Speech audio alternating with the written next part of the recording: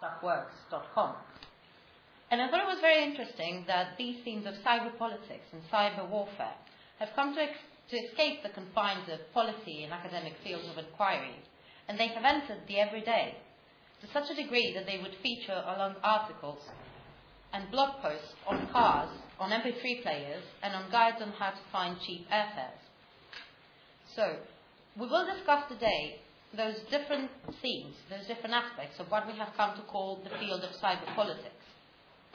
And we will do so with the help of our four speakers, who will give brief presentations on the cyber issues that inform their own research.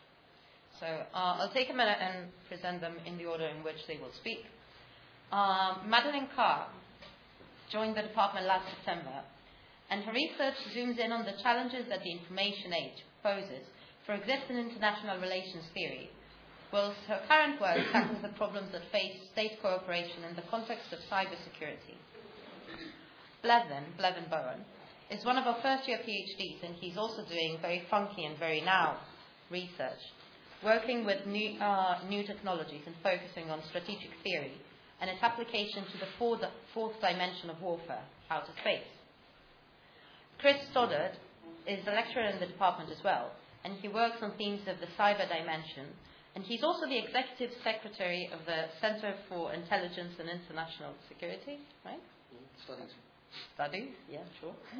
And his research lies in the field of intelligence, new technologies, and cybersecurity. And finally, our guest speaker, Peter Mantello, he comes to us from the Ricks-Macon Asia Pacific University. Hope I got this right. And he identifies himself first and foremost as a serious gamer. His research draws on themes of war, digital and new media technologies, political violence, and virtuality. So I'll just hand over to Madeleine, who is the first one to enlighten us. I don't really need my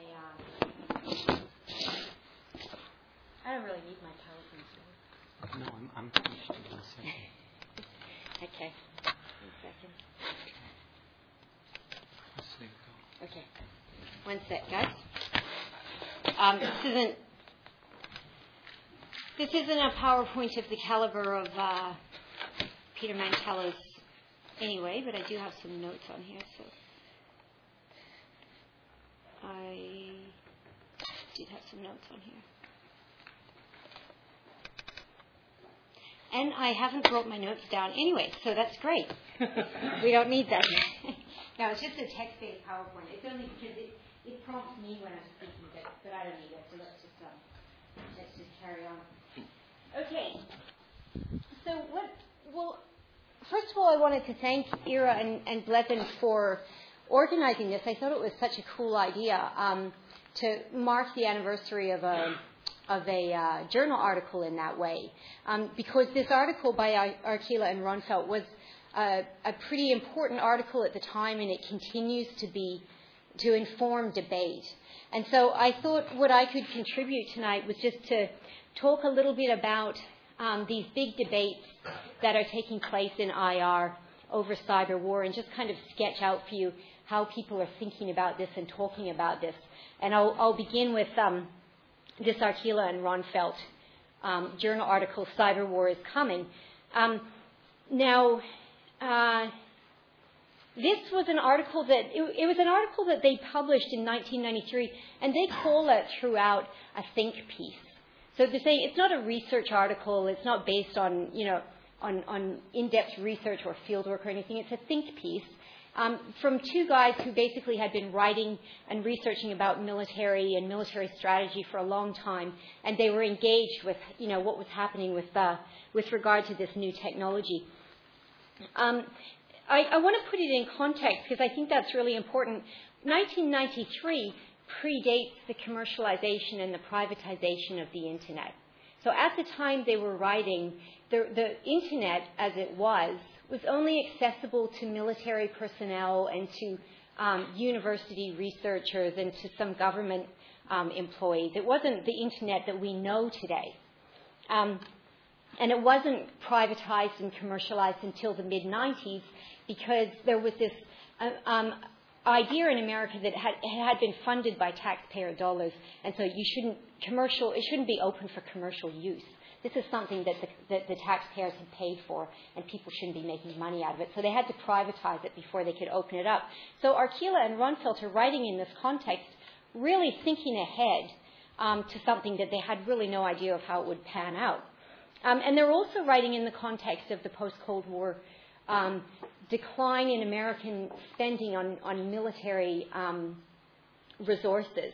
So when the Cold War ended, there was this expectation in America that, okay, well, we're not fighting the Russians anymore, so we're going to divert all that huge amount of money that we used to put into the military, and we should be able to claw some of that back. It was referred to as the peace dividend, and that money should be used for more interesting things now and not just... So Arkela and Ronfeldt are saying, well, there's going to be less money for defense.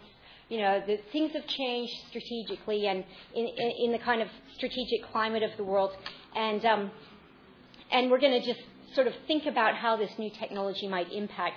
And so a lot of their article is about the specific use that the military would make of this technology. Okay, and that's really the way they're thinking about it. So they have no real notion of what's to come in the following 20 years. And nonetheless, they make some very interesting observations. One of the things they draw upon a lot of historical examples to talk about how important knowledge is in warfare, and how having a edge on knowing what's going on is quite often a decisive factor. And they talk about these examples of the people that used to have mirrors looking over hills so that they could know what was going on, but the guys on the other side of the hill wouldn't know. And this kind of and they draw out these things. They give this Clausewitz quote at the beginning of the article that says, knowledge must become capability. So Clausewitz, who wrote this historical text on war and is the kind of guy that we often go back to when we're talking about war studies, he said knowledge must become capability.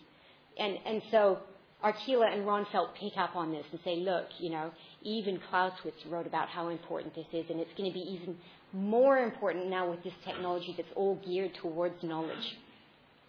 But they also talked about how this new network structure would impact on organizations and doctrine.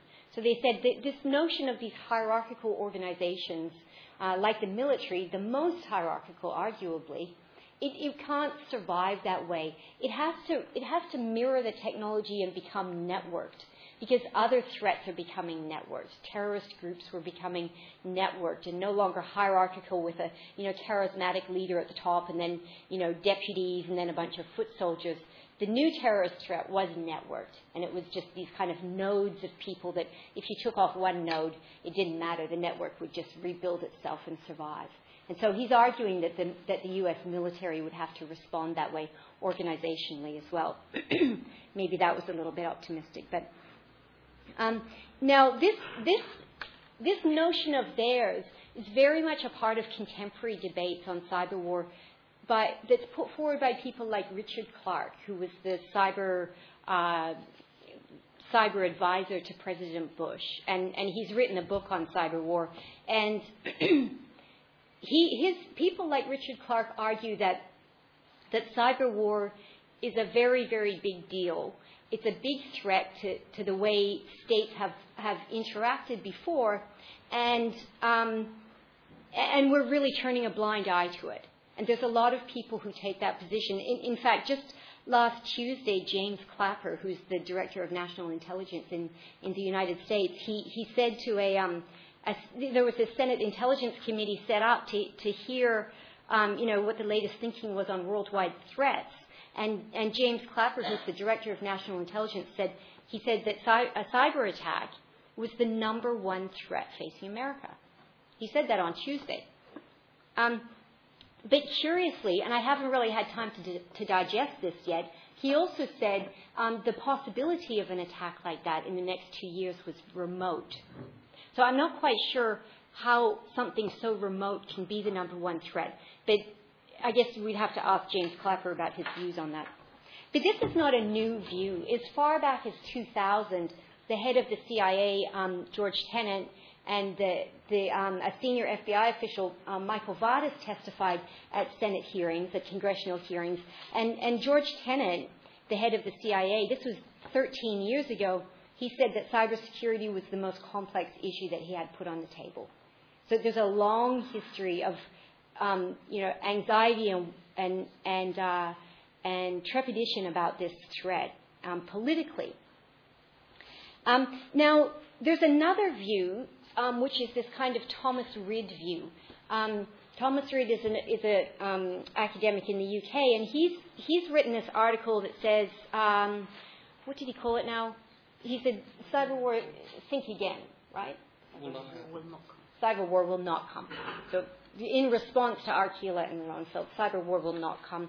And Thomas Rid represents another big tranche of thinking about cyber war, which is a very skeptical approach. So Thomas Rid would argue, he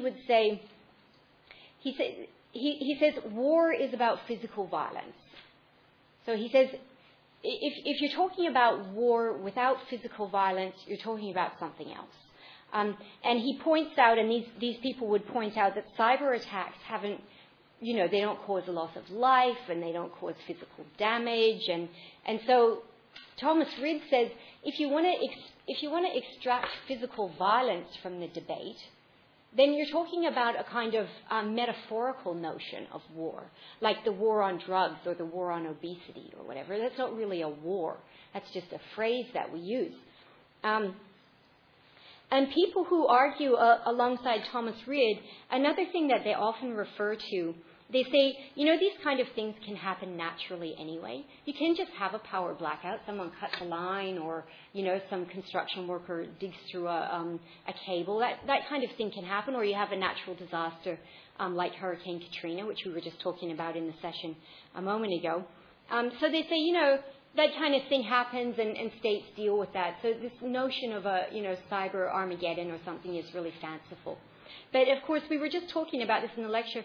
Hurricane Katrina is an interesting example because Hurricane Katrina was an instance where there was a huge natural disaster. Thousands of people were killed, and tens of thousands of people were trapped, in those football stadiums and stuff.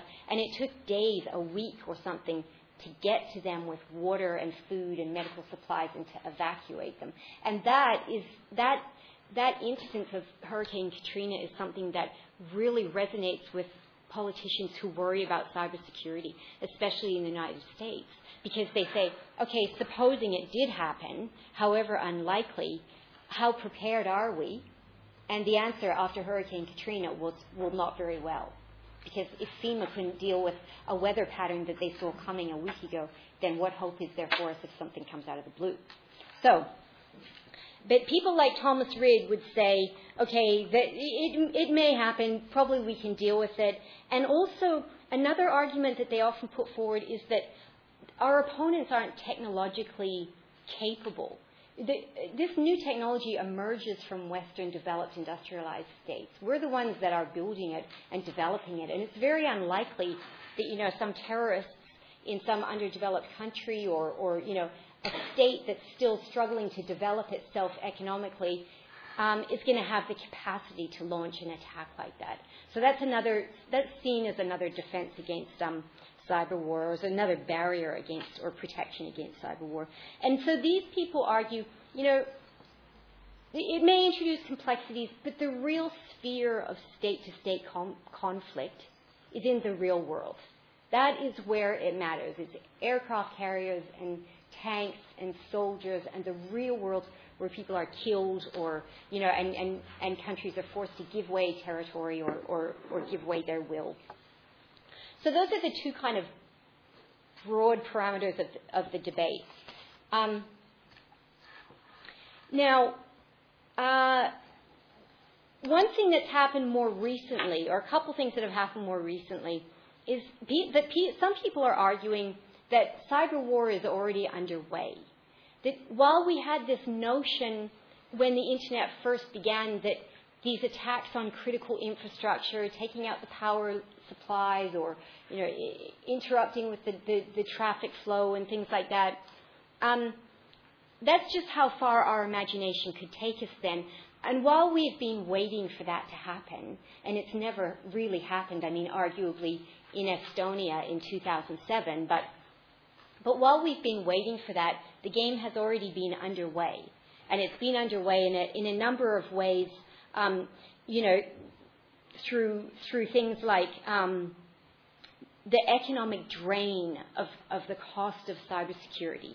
And so the cost that we pour into cybersecurity and that corporations pour into, recovering lost material or intellectual property that is stolen and repurposed, that all of that economic drain is kind of sucking the resources out of countries. And of course, we need resources for this real world state of conflict as well. So that's one of the ways that people argue about it. And they also argue about things like interference of knowledge on the battlefield, how you can, hack it. If soldiers are very reliant on new technology in the field, and then that technology is vulnerable to attack as well, so you can change how people perceive the battleground and a whole bunch of ways that people argue that cyber war is already going on and we've kind of been missing it. Now, I'm going to finish up pretty quickly, but I just want to make a point. What I think is interesting about this is that when people like Rid insist on this very particular definition of war, I think that's a mistake. I think it misses the point. It's like saying, and I'm sorry, I can't think of any better analogy, but this one popped into my head today. It's like saying that marriage is a union between a man and a woman. Now, a while ago, that sort of made sense, and and that was, well, there was no question about that. But of course, now as things move on, we say, well, marriage is not just a man and a woman. Men can marry men, and women can marry women. And so, marriage, we'd say that definition of marriage, and this is a debate that's kind of going on, but we would say, okay, that's not a gender-based thing. That's about a relationship. And I think you can think about war in the same way. So a couple points I want to make, and this writing is really tiny now because it was supposed to be on a slide. Some of the problems with thinking about war in that very Thomas Reid way of violence, physical violence, is this idea of attribution in cyberspace. So because it's very difficult to tell who is behind an attack, or it can be very difficult, we don't know who's carrying out an attack, and we don't know why. So if, for example, they're carrying out an attack for commercial gain, then we might say, well, that's a crime. If it's a group, an organized group carrying out an attack because they'd like to change something, we might refer to that as political action, or we might even refer to it as terrorism, depending on which side of the debate we're on.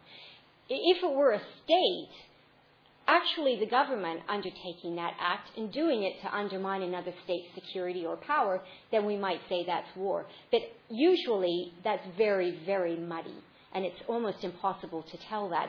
And this is what we see in these constant reports coming out about China's attacking us, and we're under attack from China, and Chinese hackers are out to get us. But the fact is, even if those attacks are traced back to China, which they sometimes are, who is acting in China?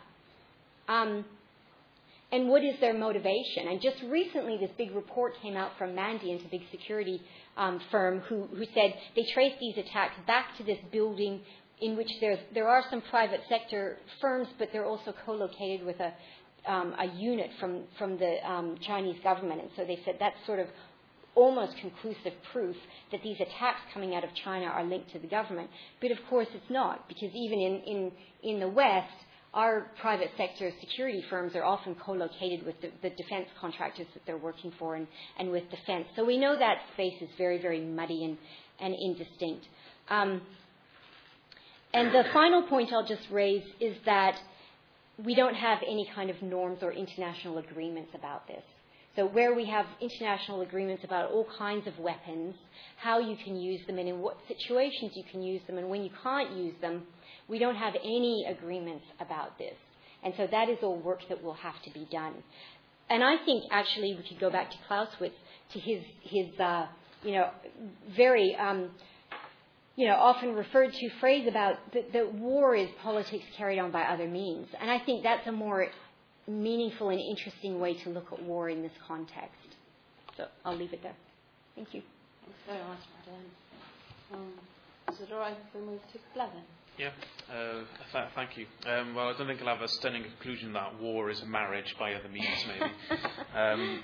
But I'm taking a more war studies and strategic studies perspective on the emergence of cyber warfare and information technologies. What collectively has come under the term the Revolution in Military Affairs, or RMA, as I refer to it, or the discipline refers to it.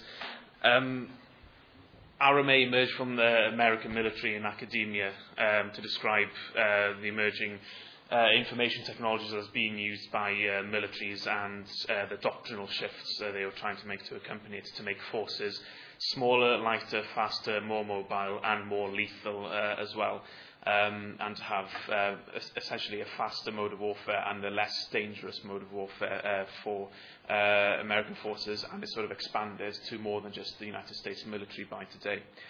I'm just going to outline about three concepts how the more radical proponents of the RMA prophets have developed in these 20 years, and then how a lot of academia has sort of pushed back against these radical elements, and how I think policy hasn't quite caught on to this argument against technophilia. So the three general concepts that I've sort of outlined, which are not necessarily down to Alkila or Ronfeld, although they do come up in the article. The first is panaceiaism, the second an assumption of an inert enemy and a belief in certainty, and the third is throwing out the old in favour of everything that's new. So on the first one, which is panaceiaism, what I mean by this is the belief that excellence in cyber warfare or information technology would guarantee success in conflict.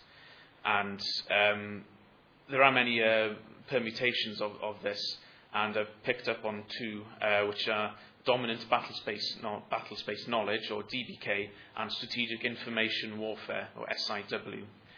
Now, DBK manifests itself on the tactical and operational levels of war, so managing battles and achieving military success through fighting, in support of conventional physical forces, so not warfare in the cyber realm as such, but it can include it. And dominant battlespace knowledge, as the name suggests, means that you intend to know everything about your adversary and the battlefield, so you can counter every move of your enemy, you can predict every move he or she is going to make, and you can plot your response accordingly and overcome any advantage that the enemy has, because you know everything, you are omniscient. And if you know everything about your enemy, you will be forever successful. That's a bastardization of Sun Tzu's famous line about if you know everything, you will win everything. Strategic information warfare, as the name suggests, is associated with a strategic level of warfare and has similarities with strategic air campaigns, in that you can bypass enemy forces and attack your enemy state's infrastructure and functioning, so that systems collapse, energy grids go out, welfare systems cease to function, and with the intent of breaking the will and support of the people to force the government to sue for peace. So there's a lot of parallels there with strategic bombing. The second concept was the assumption of an inert enemy and the belief in certainty. A lot of the more extreme writings in the RMA literature assumes that the enemy is just going to accept that you know everything, or is going to try and, is not going to respond to you in any way. In that an enemy would be helpless if you know everything about them. And that in itself assumes that you can know everything on the battlefield. That, in Clausewitzian terms, is a fallacy. There is always uncertainty. There are always going to be unknown unknowns, as Rumsfeld would put it. There are always going to be surprises. And it comes with a general American trend in social science to want to quantify everything as well, and to just transpose computer simulations that you can quantify everything and know everything and try and transpose it onto the real world. The third concept was the belief in that everything that's come before is now irrelevant in light of these new technologies and new modes of behaviour utilising these technologies. And decentralisation of command is something that's been thrown around a lot, at least in the stuff I've read. But decentralisation of command has many precedents throughout history. It's not necessarily something new. You can look at the First World War to decentralising command on the battlefield and the trenches, and both sides did it with varying measures of success.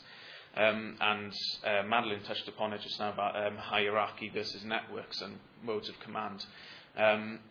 It's not necessarily an either-or argument. It's maybe more of one, more of the other, but there are many precedents before the computer age and the internet age of decentralised command.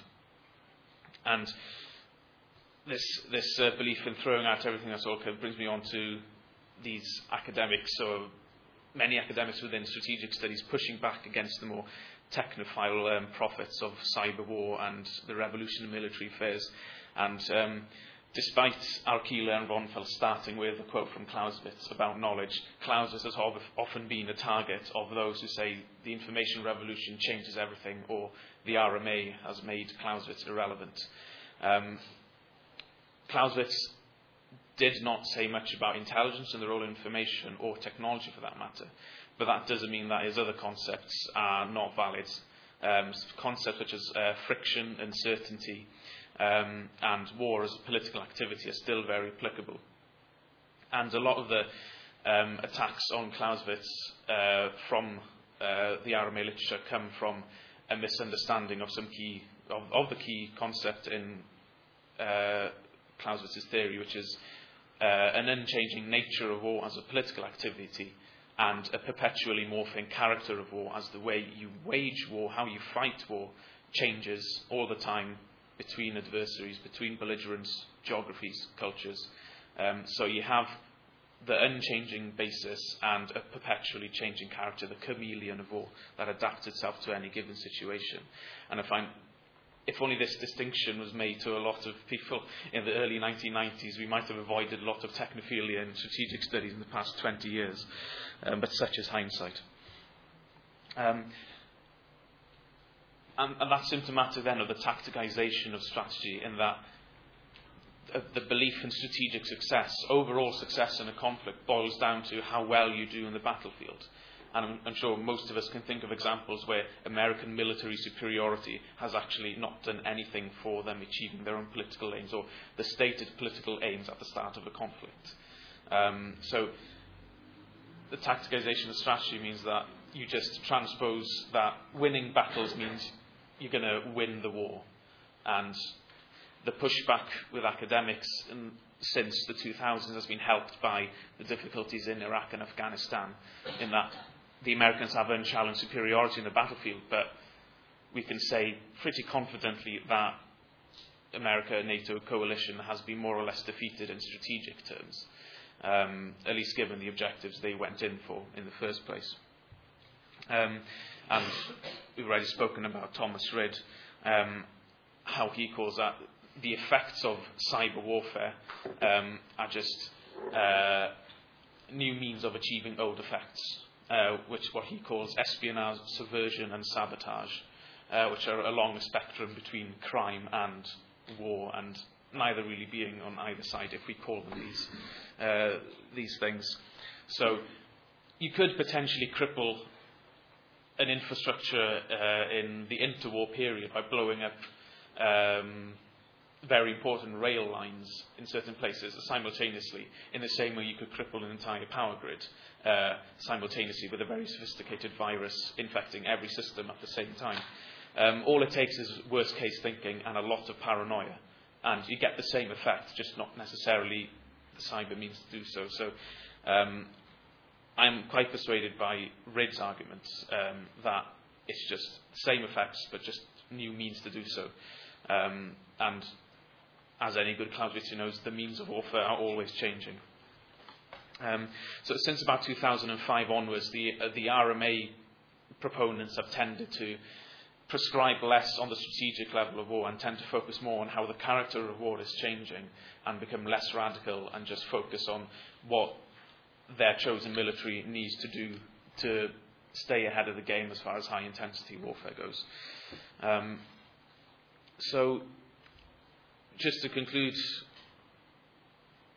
I don't think cyber capabilities are ever going to be isolated from the political context of a war. So I don't think you could ever have a completely cyber conflict in that you could have a strategic information warfare between two belligerents because the danger of escalation in the political relations between the two parties doing it. And I would disagree with Madeline on the case of attribution, because warfare is about implying your will on another.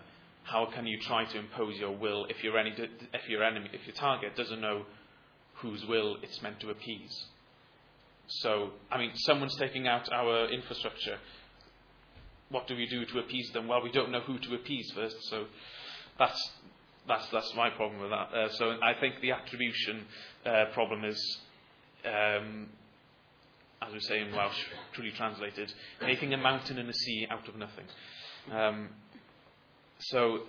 But about policy, though, I think US policy in South Asia is a worrying example of policy getting more technophilic, in that counterinsurgency campaigns doing increasingly through remote and standoff technology. So you have the Obama administration relying much, much more on drones to do, anti-Islamist duties in South Asia. So it's as if academia may have pushed back against the bad parts of technophilia in the RMA, but policy hasn't quite caught on, at least with American policy in South Asia and against extreme Islam.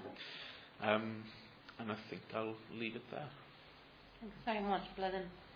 And thanks for finding initials for me. I'm usually quite lost when it comes to RMA and DYK and all of that. If they can move on to Chris, that would be great. Yep, sure.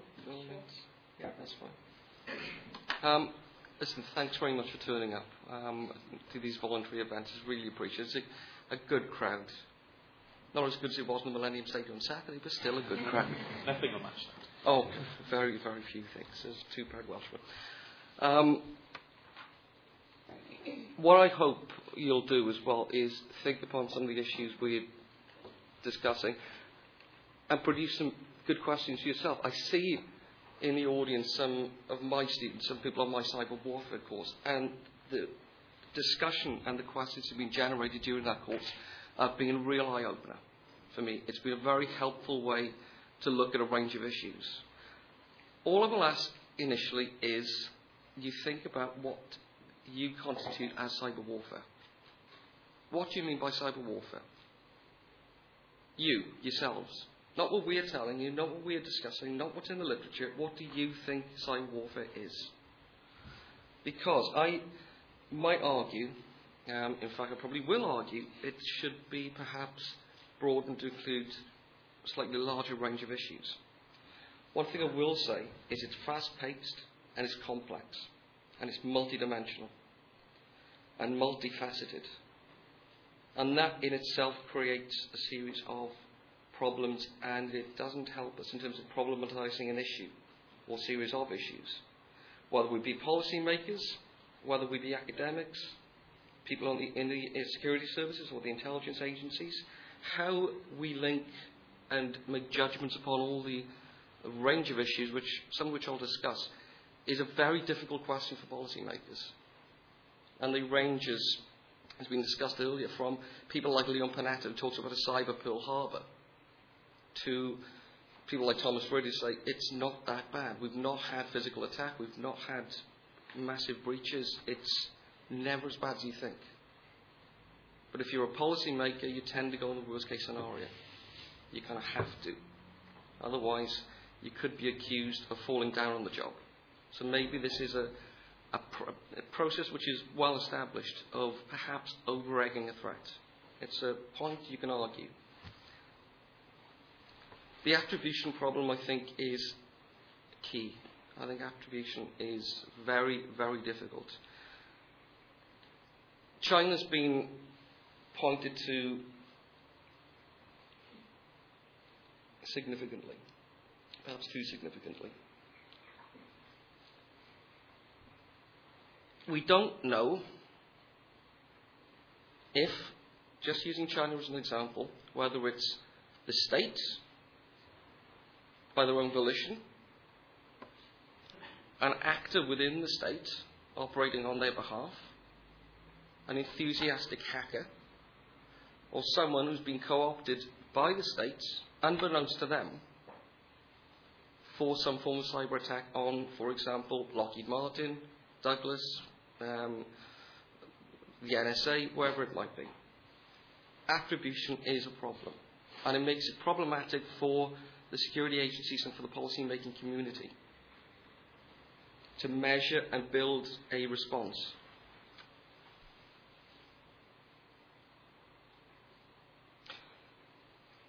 I also think that we tend to be caught in a reactive cycle.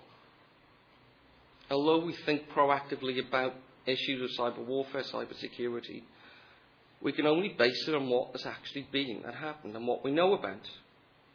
Because there may well be cases which have not made it onto the internet and into the media, which we're not able to discuss. We simply don't know. And I think this as well is a problem in terms of our thinking. And that is a baseline for how we condition our responses. To broaden it out, we've talked a little bit about remote warfare and drones, but what of the issues of robotics and the increased use of UAVs, unmanned aerial vehicles, and unmanned combat aerial vehicles, which has now been described as yet another in this alphabet soup of anagrams than RPA, remote piloted automatons or remote vehicles. They just don't like the term of unmanned being there, because there is someone at the end of a control or a computer screen. So they want to drop that title. There's others, such as Noel Sharkey, I think is a very elegant writer on this subject, who say they perhaps should be better defined as killer robots. But the important thing about that is they rely on data links, networks, network-centric warfare. You're joining up all elements of the military, be it ground-based combat forces, air launch capabilities, big battle groups, individual vessels, and joining these all together. That depends on bandwidth, it depends on communications, who communicates what to whom, and where, and why, and when. It's time critical also. This developed partly out of counterinsurgency operations in the year 2000, Afghanistan and Iraq. But it doesn't mean the next series of conflicts, excuse me, because I've got flu as well, will be the same type as those we've experienced in the past. Major operations tend to be unpredictable. We base our defence planning on what has gone before. How on earth do you judge defence planning on what has yet to happen? How? And yet, as a policy maker, you've kind of got to take that step, at least mentally. But that has issues in terms of procurement as well, especially with the development of long lead items. Things we put in place which take 10, 15, 20 years to actually make it through the research phase into development, and then from prototypes to operational systems and the range of operational systems. 41% of America's flying corps is now made up of UAVs and UCAVs, and that is a trajectory that will continue. They spend an awful lot of money developing programs like the excuse me.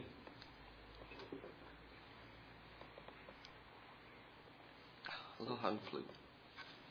Like the F-22 Raptor, the F-35, which is either 8 million or 8 billion lines of code. Carrier groups. In the European context, we've got the Eurofighter Typhoon. A lot of sunk costs in conventional systems, a number of which depended upon information technology and a range of cyber capabilities. The F-22, for example, has a range across a spectrum of electromagnetic capabilities beyond conventional ordnance. So all these things arguably should be joined together. There are also major ethical implications of going more and more down the remote warfare route. Desensitization to human casualties, casualty aversion, which has been evident certainly in the US since the Vietnam War, if not before, and issues of dehumanization. You know, people far away from the battle space doing a point and click and killing combatants and non-combatants. And that's a nice way of putting it. Children, people absolutely not involved. This has happened, we know it's happened. The numbers you can argue about. But if this is a trajectory, I think we need to start thinking about perhaps putting some sort of legal framework in place. It's something Noel Sharkey has absolutely argued for and done it very elegantly, as I've said before. There are also related issues in the field of nanotechnology and biotechnology. In the field of nanotechnology, you've got an issue of something called metamaterials, or non-index metamaterials. It's effectively an invisibility cloak. It's the stuff of Harry Potter. But it's not only coming, it's here. Now, whether that's a single sniper on a battlefield, whether it's a tank, an aircraft, it raises, again, a series of legal and ethical implications in terms of across the spectrum of modern warfare and how we as a species want to behave and act and react. In the field of biotech, there are things like computer-brain interfaces. We are becoming, in some senses, or the potential is certainly there for us to become cybernetic organisms. This all sounds very Terminator-y or Terminator-esque. But science fiction, I'm afraid to say, ladies and gentlemen, is becoming science reality. During the course, I've shown, and people can bear me out in the audience, footage from Jurassic Park, The Terminator, probably RoboCop, and a range of others. The stuff that I saw as a kid is coming to pass. And the rate and pace at which it's coming to pass, we've not stopped to think. And I think we need to pause and think some issues through.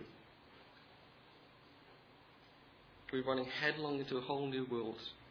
It's not the brave new world of the Tempest, though actually it is.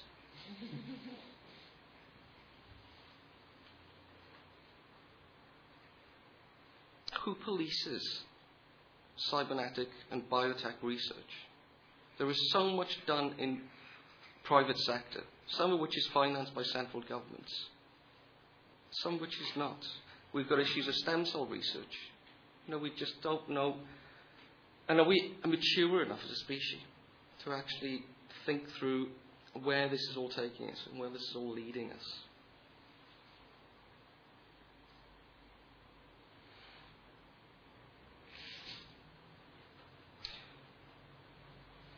Google has produced Google Glasses, which can relay instantaneously information drawn from the internet and a range of other sources. Next step, if it's not clear already, will be retinal implants. Step beyond that will be some sort of cognition process linked to your cerebral cortex. And issues of transhumanism. Some people actively embrace this, life extensions and the like. Where is this leading us as a species? Is it changing our nature? Are we going to embrace everything? Or are we going to try and compartmentalize things? That's not cyber warfare. That's not cybersecurity. That's something else. That's biotech. That's a completely separate area. Is it?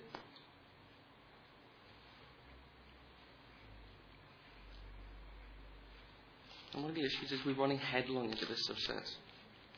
Maybe the pace of technology and technological innovation is running ahead of outstripping our capacity to think through these range of issues in a holistic way, rather than a clearly delineated and separate set of fields. Maybe we should start thinking about packaging up some of these issues together. But there are also traditional issues. I'm aware I'm probably running over time, Blair.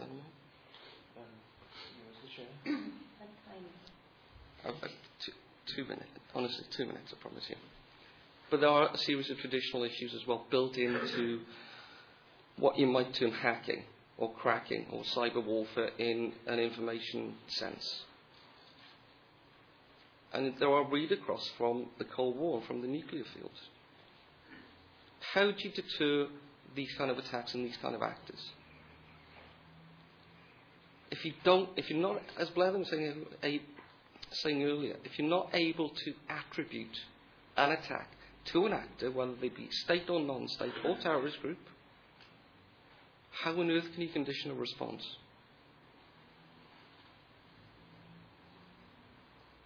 If something starts at a relatively low level, but has the capacity to grow and to develop, there are risky issues of escalation.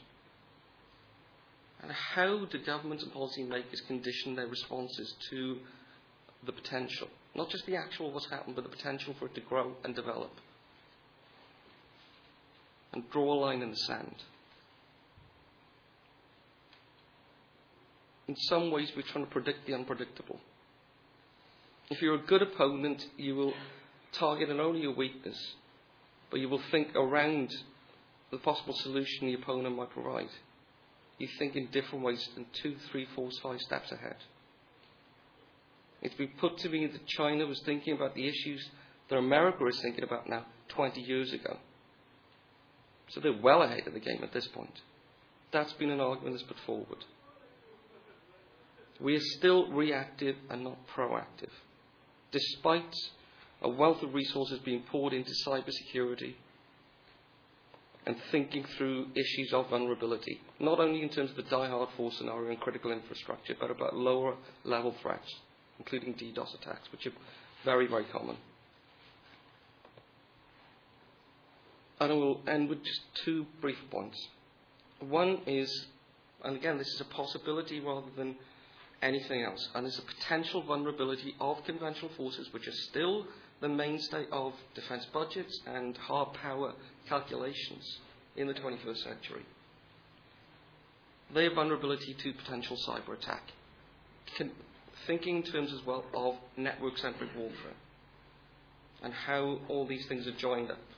Because it's very useful to share intelligence, it's very useful to share battle space awareness, or have knowledge of how your troops are reacting on the ground.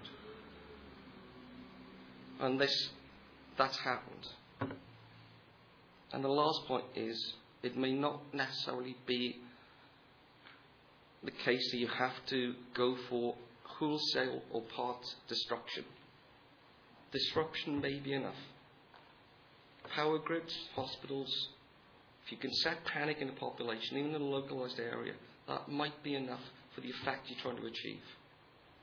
We've seen it with 9/11. You saw it with a power grid failing on the eastern seaboard in the years after 9/11. In situations people don't know anything about, and you can't see your attacker, that is as frightening as anything else. Thanks. Thanks very much. Professor, should I say Dr. Doom? Thanks. I just organize here.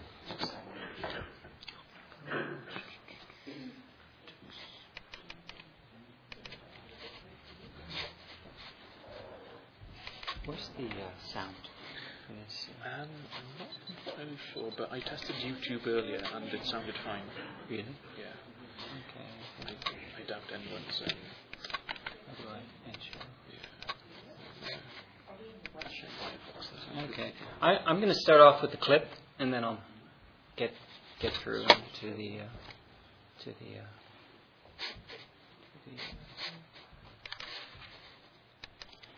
This is a clip from a popular video game.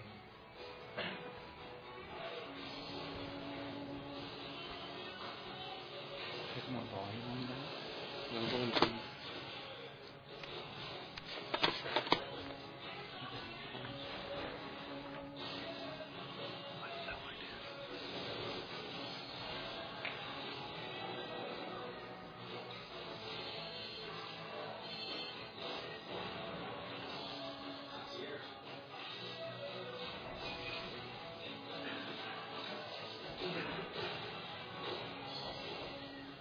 That's it? I won't touch it.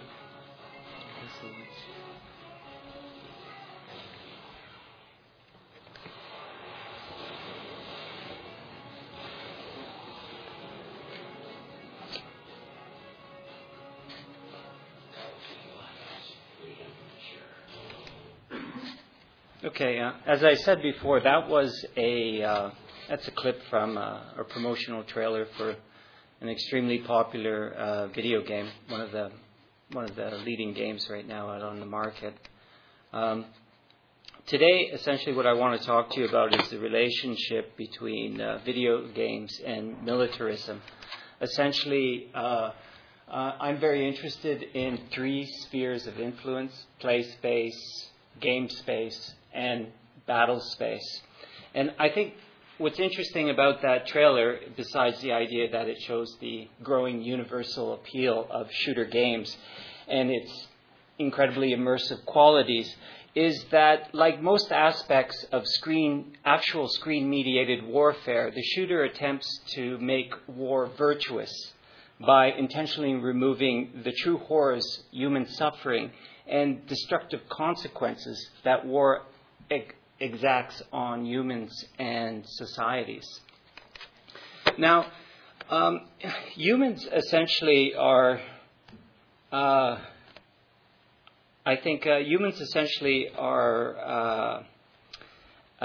characterized as a species that have a very, in terms of most animals on Earth, they can be characterized or distinguished by their capacity to kill in large numbers members of their own kind, and their ability to create symbolic representations of reality. And I think these two characteristics are quite related, because it's the symbols that define for us the reality in which killing others is often deemed necessary.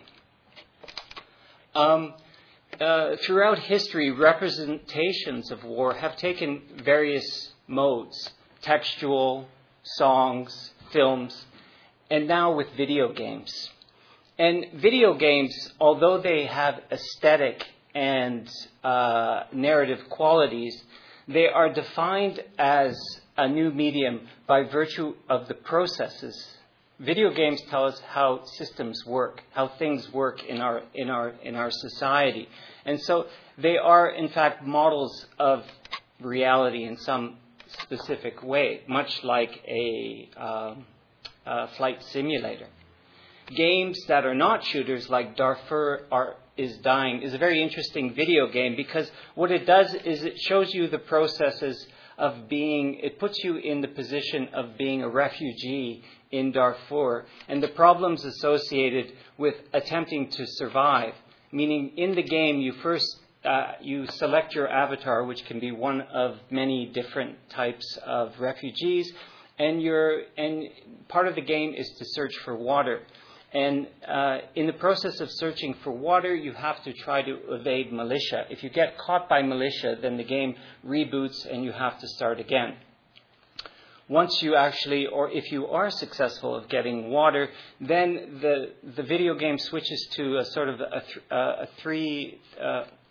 third dimension, or kind of an omnipresent viewpoint, where you are in charge of maintaining and running a refugee camp.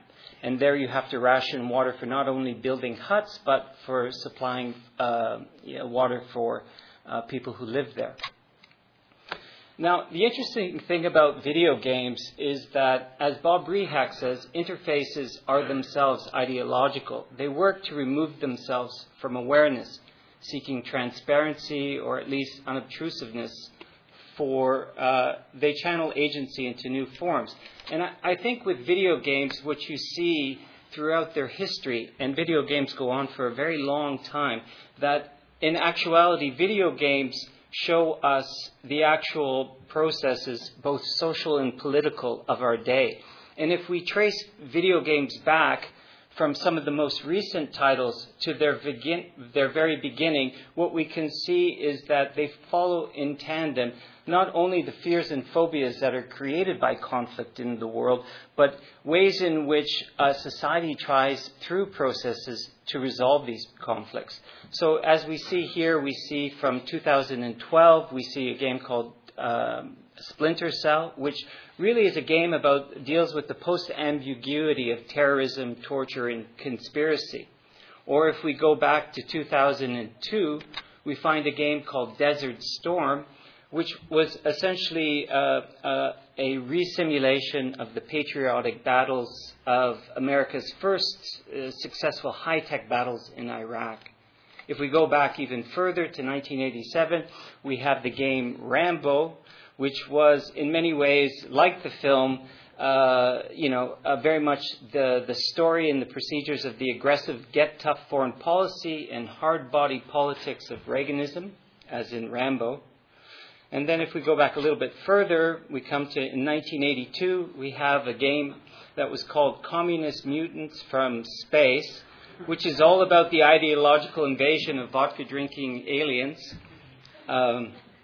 Although really the game is just a fancy version of Space Invaders. And then if we go back just even a little bit further, there's a game that I'm sure many of you remember, which was called Missile Command. And Missile Command came out in 1980. And in many ways, Missile Command directly relates to the anxiety over the stalled ICBM treaties and the threat of nuclear escalation in the late 70s. Now, if we go back to the very first video game, which was over 60 years ago, we come to a game called Space Wars. And Space Wars came out in 1962, sometime just after Sputnik. And in many ways, Space Wars itself was inspired by the space race, which for many of us is synonymous for the arms race. So it's not so much of a stretch to say that Space War was a computational metaphor for the deep-rooted cultural, ideological, and technical rivalry that was going on between the two superpowers during the Cold War. Now, Space War, is very interesting because its rocket ships, which were the first known avatars, had a distinct similarity between the Spindle, which is the one on the left, has a distinct similarity to the Redstone rocket, which was America's first medium-range nuclear missile that was deployed throughout Europe. And the Wedge on your left has a great similarity to the Russian RDS-7 or the Russian Semyorka, which was the first intercontinental ballistic missile. Now, I think in many ways Space War was the perfect allegory of the Cold War, a war that was never really kinetic, but instead would be played out in the abstraction of a screen-mediated computer game. But also it was the presage of the coming of virtualized political violence, the usage of screen-mediated technologies in warfare. But not only that, Space Wars was also the presage of the coming synergy between battle space and play space, the Pentagon in Hollywood, Xbox warriors, and cyborg soldiers. Now, I'm jumping ahead a little bit. Okay, sorry. It's all gone black. Okay. It's interesting to know that before the first Gulf War, there were not so many first-person shooters that dealt with real conflict or based upon actual history. Most shooters before 1990 dealt with battlefields that were based on science fiction. Usually the main character was a hero soldier scientist caught in a military-industrial complex, battling his way against mutant monsters, feisty robots, and the battlefields were out in space. Partly this was due to the fact that before 1989, the computer industry, especially for the first-person shooter, was a rather new industry. And also, in many ways, there were not very many legitimate conflicts to base war upon. After in the 1990s, what you saw shooter games starting to embrace the war on terror, with the bombing of the Cobalt Towers, the bombing of the embassies in Africa, and the first attack on the World Trade Center. What you see are video games starting to appropriate the narrative of the war on terror. In many ways, these games are interesting because they gave procedural definition to concepts that were very abstract for publics. Things like asymmetrical war, anticipatory self-defense. And so many ways, these shooter games in the early 90s put a definitive face on the abstract and somewhat nebulous war on terror. Now, today, video games are essentially, one of the number one cult entertainment mediums around. And today, shooter games comprise roughly about 30% of the revenues from the total video game industry, an industry that I might add rivals today the combined net proceeds of film and the global film and television industry. So in itself, it is a very powerful entertainment medium. Most of these games are very interesting because the narrative of these games follow a very similar form, in which the usage of black ops and discrete warfare becomes a necessary but great solution. In all these games, the narrative implies that perpetual war adds stability, safety, and prosperity to society. Now, the interesting things about these games are the way in which they combine reality and virtual recreation. And I'll just show you an example of a game that sort of mixes real live conflict with video game play. It's a free game. It's called Kuma War. It's essentially a game that is more popular in the Middle East than it is in North America.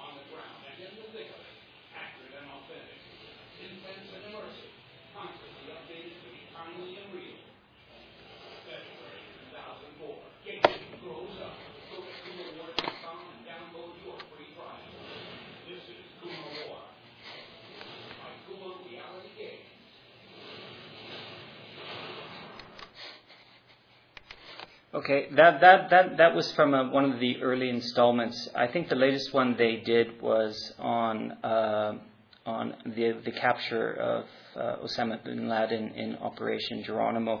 Kuma has been in the news lately.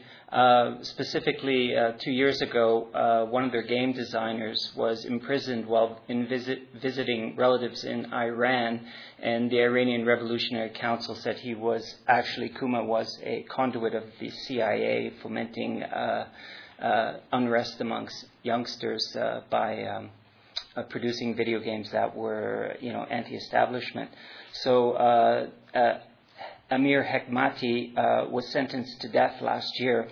The court overruled, but he's still in prison. So he potentially has the capacity to be the first casualty of a virtual war game. Also, the U.S. military takes video games quite seriously. I'm going to sort of cut this off. There's lots more, but I better stop.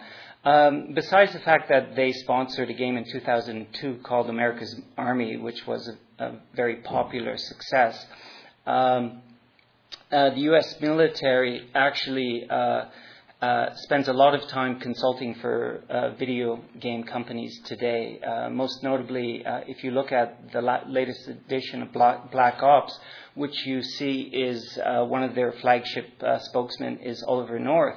And, I find this particularly disturbing since Oliver North, as you all recall, was one of the lead rogues during the Iran-Contra scandal. And so, in many ways, this is a reflection of the public, the shift in public consciousness. Death squads and what went on in Iran during that period of time incited a lot of public anger. But today, what we see happening is we see video games sort of mimicking and becoming an integral part of the way in which an emerging constitutional order seeks its legitimacy in response to transformations of the battlefield, mainly the rise in asymmetrical warfare. And in many ways, these games try to promote the authenticity of the simulation to the legitimacy of political intention. Games like Kuma War, America's Army, Call of Duty, Medal of Honor, what they do is they presuppose the reality of the war game is the same that really takes place in the actual world. By playing the game, gamers are enticed to experience a sort of interactive CNN type of worldview, a way in which to understand world events in conflict. So, by weaving this notion of real people and military consultants with real events, and this notion of real objective journalism, what we have is sort of the creation of a form of legitimacy or authenticity. And I think today, going into the second decade of the war on terror, one of the biggest problems that faces policymakers and war planners today is this continuity and familiarity of a war on terror, but the lack of actual images and information that actually to sustain its legitimacy. And if we look at what's going on today with embedded news reporting, secret kill lists, covert drone operations, we're very much out of the loop. And so in many ways, by promoting video games as hyper-real and authentic and using military consultants as experts, what is happening is that video games as part of the military-industrial complex / military-industrial media complex are what they're doing is they're trying to fill the legitimacy gap by presupposing that what goes on in these games are a real thing. And I better stop there. If anybody's interested in more, tomorrow I'll be here. Thank you.